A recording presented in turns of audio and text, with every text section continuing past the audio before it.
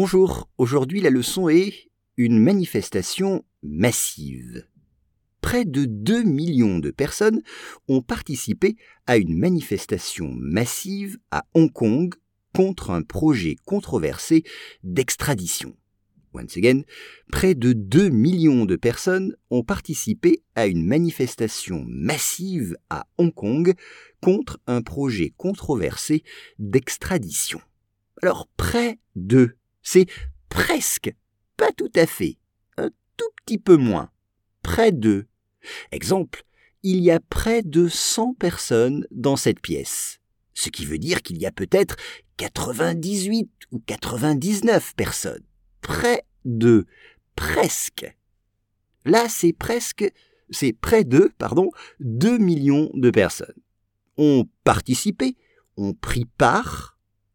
C'est to take part, participer. Exemple, j'ai participé à une fête le week-end dernier. J'ai participé à une fête le week-end dernier.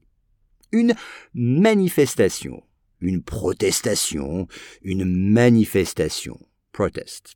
Massive, c'est-à-dire très importante. Il y avait beaucoup de monde. Elle a été massive, cette manifestation.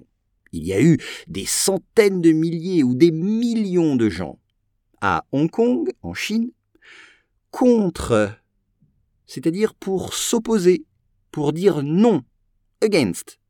Contre quoi? Un projet, on pourrait dire a bill, un projet, a plan, un projet controversé. Alors là, controversé, cela veut dire que tout le monde n'est pas d'accord.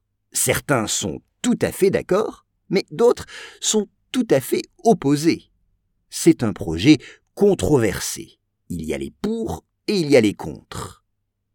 Et à propos de l'extradition. Une extradition, c'est le fait d'envoyer quelqu'un dans un autre pays. C'est ça, une extradition.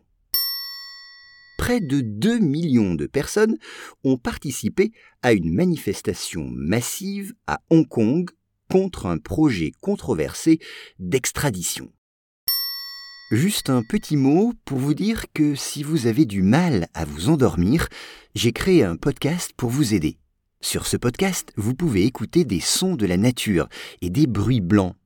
En anglais, in this podcast, you can listen to relaxing nature sounds and white noise to help you fall asleep. Chaque épisode dure 8 heures sans publicité. Vous pouvez écouter par exemple le bruit de l'eau, des oiseaux dans une forêt, ou le bruit du vent, ou de la pluie.